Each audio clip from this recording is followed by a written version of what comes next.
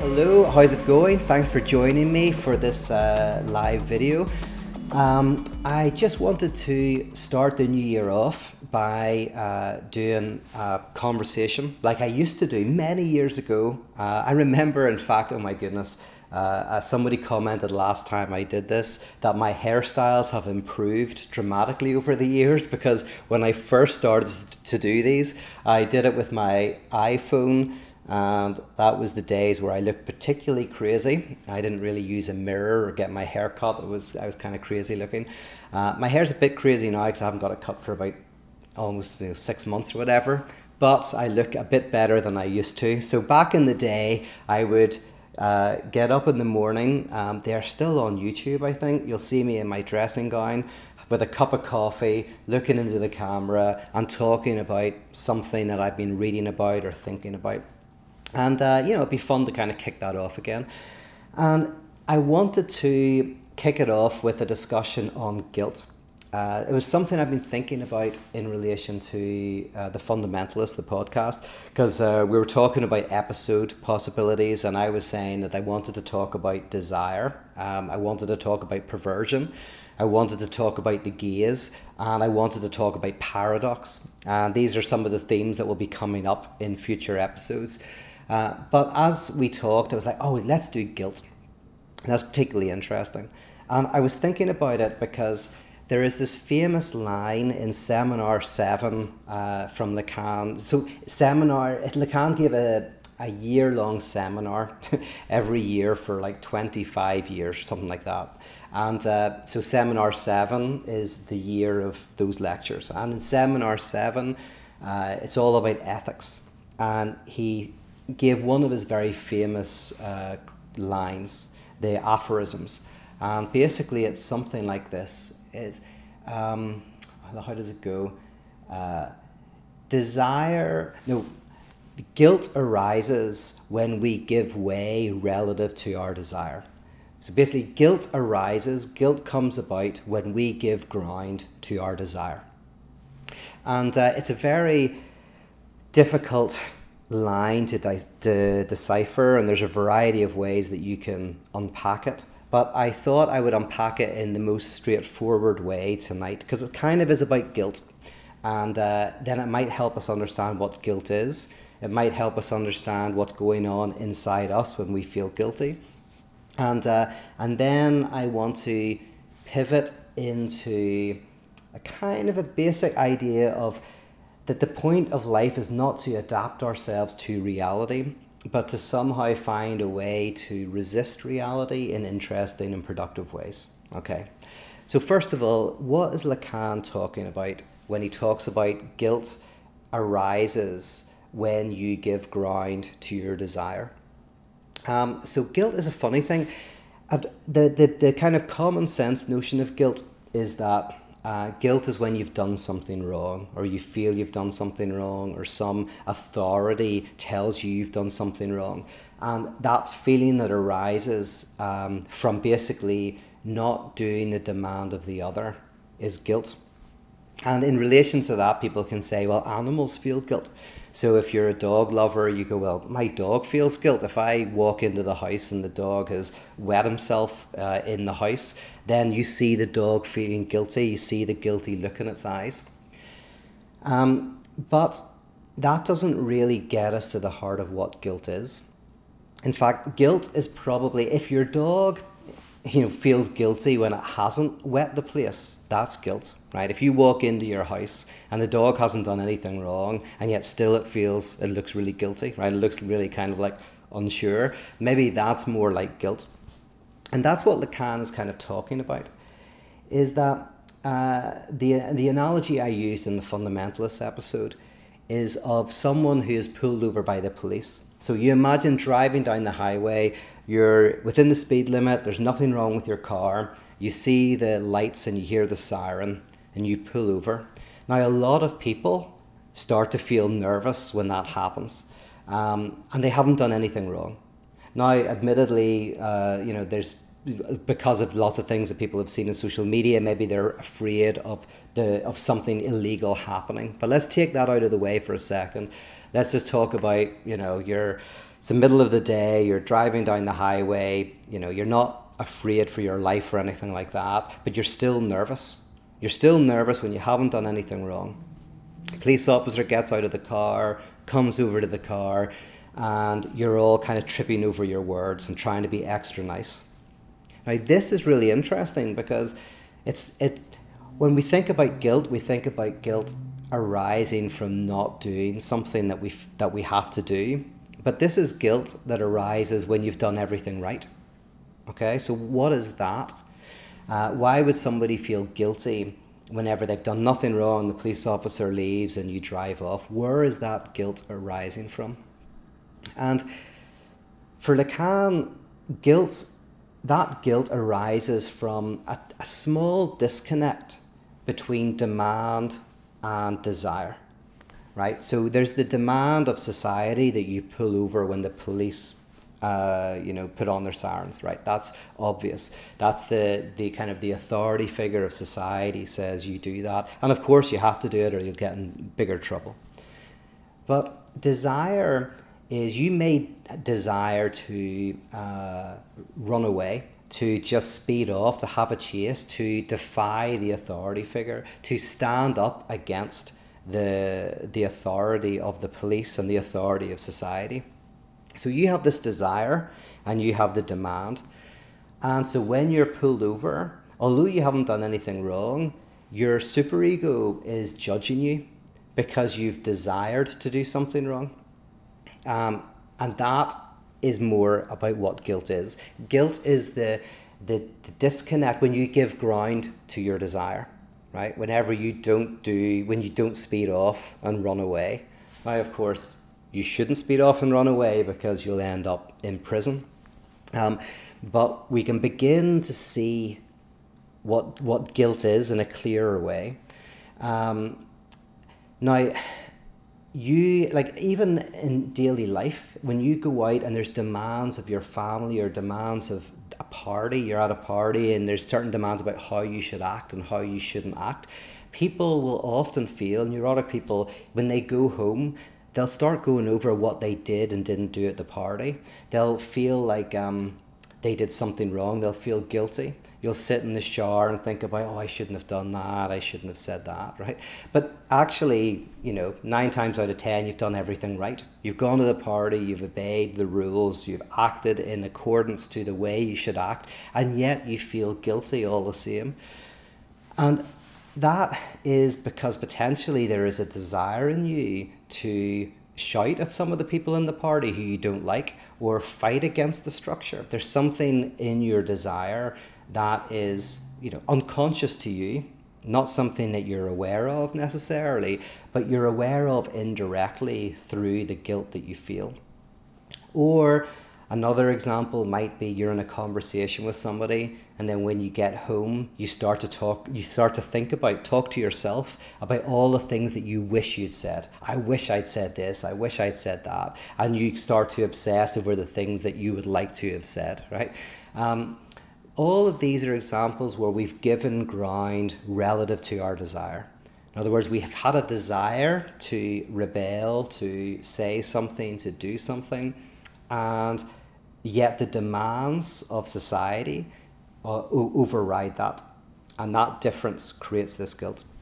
And funnily, Eliot had a very good example of the opposite. Because just last week, he was pulled over by the police. He was driving home and there was a 4-way stop. And there was a Postmates delivery at the house. Their house was just, literally 1 minute away from 30 seconds away from the 4-way stop. So they drove right through the 4-way stop without stopping. And they got to the house to get to the Postmates person. And there was a police officer pulled in. And Eliot was saying that he didn't feel guilty at all. He just was laughing. He's like, oh yeah, I'm sorry, I went through this 4-way stop. And he said, I did it because I had a Postmates person waiting. And interestingly, the police officer didn't give a ticket. I might come back to that in a second, but we do talk about that in the podcast, so maybe I won't talk about that. But he didn't feel guilt at all. And why did he not feel guilt? Well, because he didn't give ground to his desire. His desire was to get home. The demand of society was to stop at the stoplight. He broke the law. got caught and yet didn't feel any guilt whatsoever because he'd done what he desired. So weirdly, that means that the way to get rid of your guilt is not to try to conform more to society. So that's a lot of therapies, a lot of counseling, a lot of practical advice is designed to help you adapt to society and society's norms, right? And there's a famous cognitive psychologist who's very into this. Again, it's about how do you adapt to the wider society. But Lacan's view gives us an opportunity to think about health that is not about adapting to society. Because as Bertrand Russell said, sometimes in some societies, the only decent people are in jail, right? The only way to be decent is to be in jail. And the reason why Lacan opens up the space to understand how you can be healthy and maladapted to society is because Lacan says that what's important is that you listen to your desire and you remain true to your desire structure. Now, what does that mean? Because it can't mean that you speed off whenever the police try and pull you over for purely pragmatic reasons, right? But there's a way to square this circle. First of all, the idea is that as you are able to express your desire and how your desire functions, you will feel less guilty. So instead of the opposite way of going, the more that I try to obey the law, the less guilty I'll feel. No, Lacan has the same insight. Is basically playing off the idea of Paul. Whereas the more you obey the law, the more guilty you feel, because of course the more you obey the law, the more your unconscious desire erupts, and that comes out in unhealthy ways.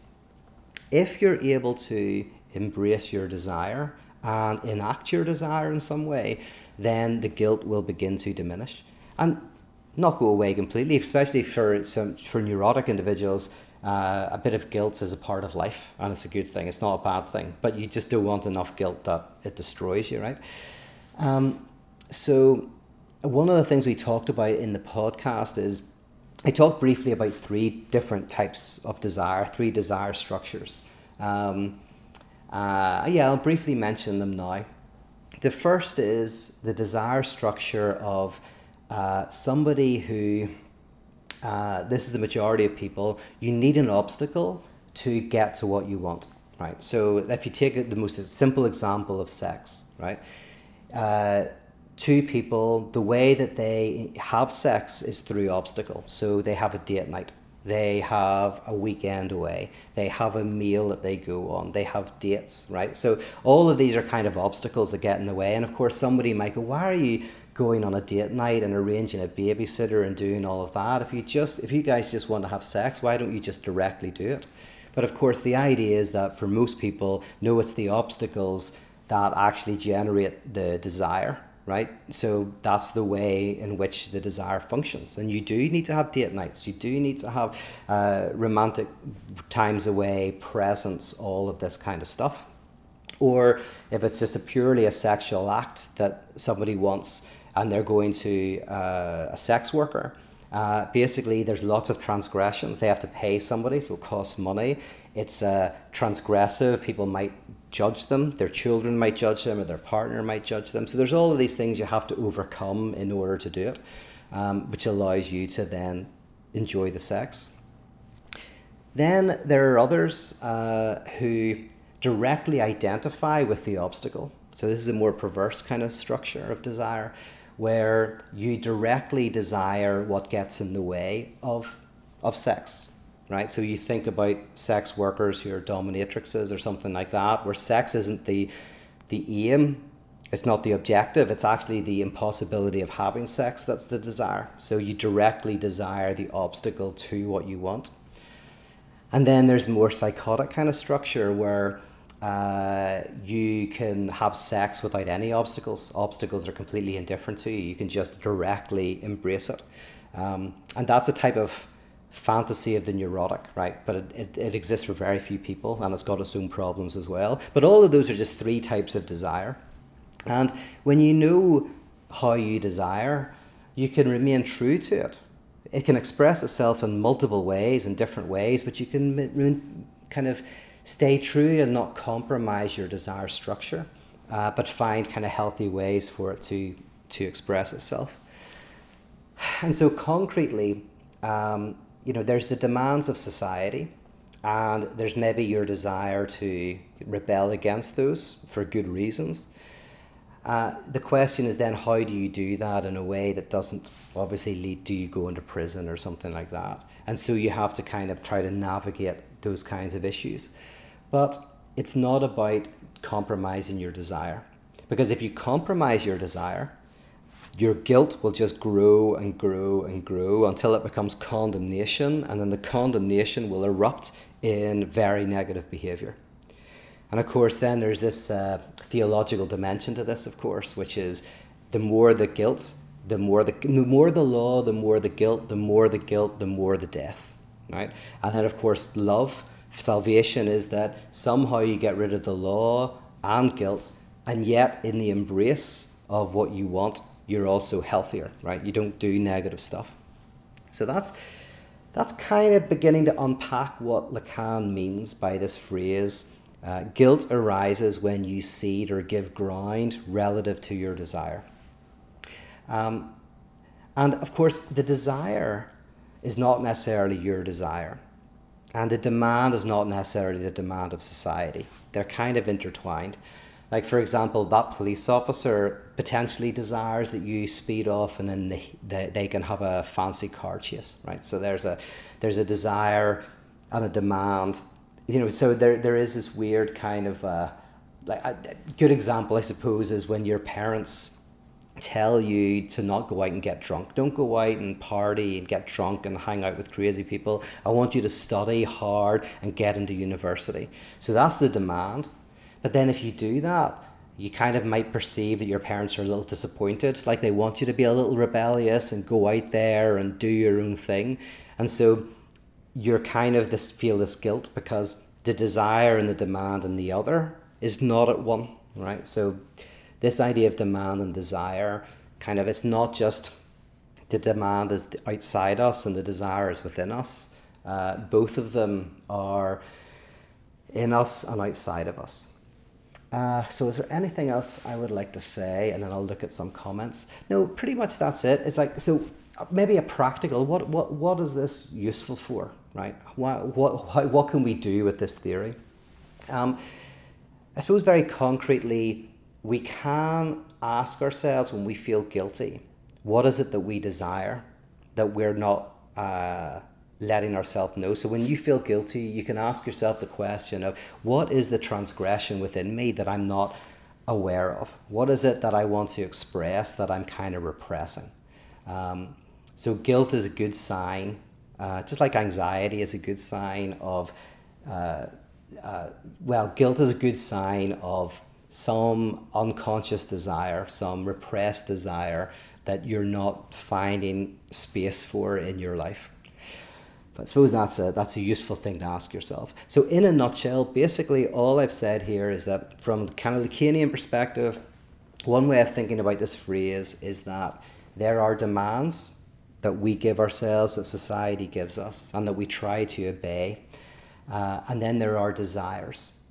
And even if we obey all of the laws and all of the demands of society, in fact, the more you obey the laws of society, the more you give yourself over to these superego injunctions, the more guilt you feel. And so you even see this within very moral groups on the internet or whatever, people who are kind of seeing themselves as liberal bastions of ethics. But the more they in their community give themselves over to what they think is right, the more it seems like they can't obey it, the more they condemn other people for not being pure enough, or they condemn themselves for not being pure enough, right? So the more you give yourself over to the demand, the more guilt arises, and the guilt, which turns eventually into condemnation, becomes very destructive.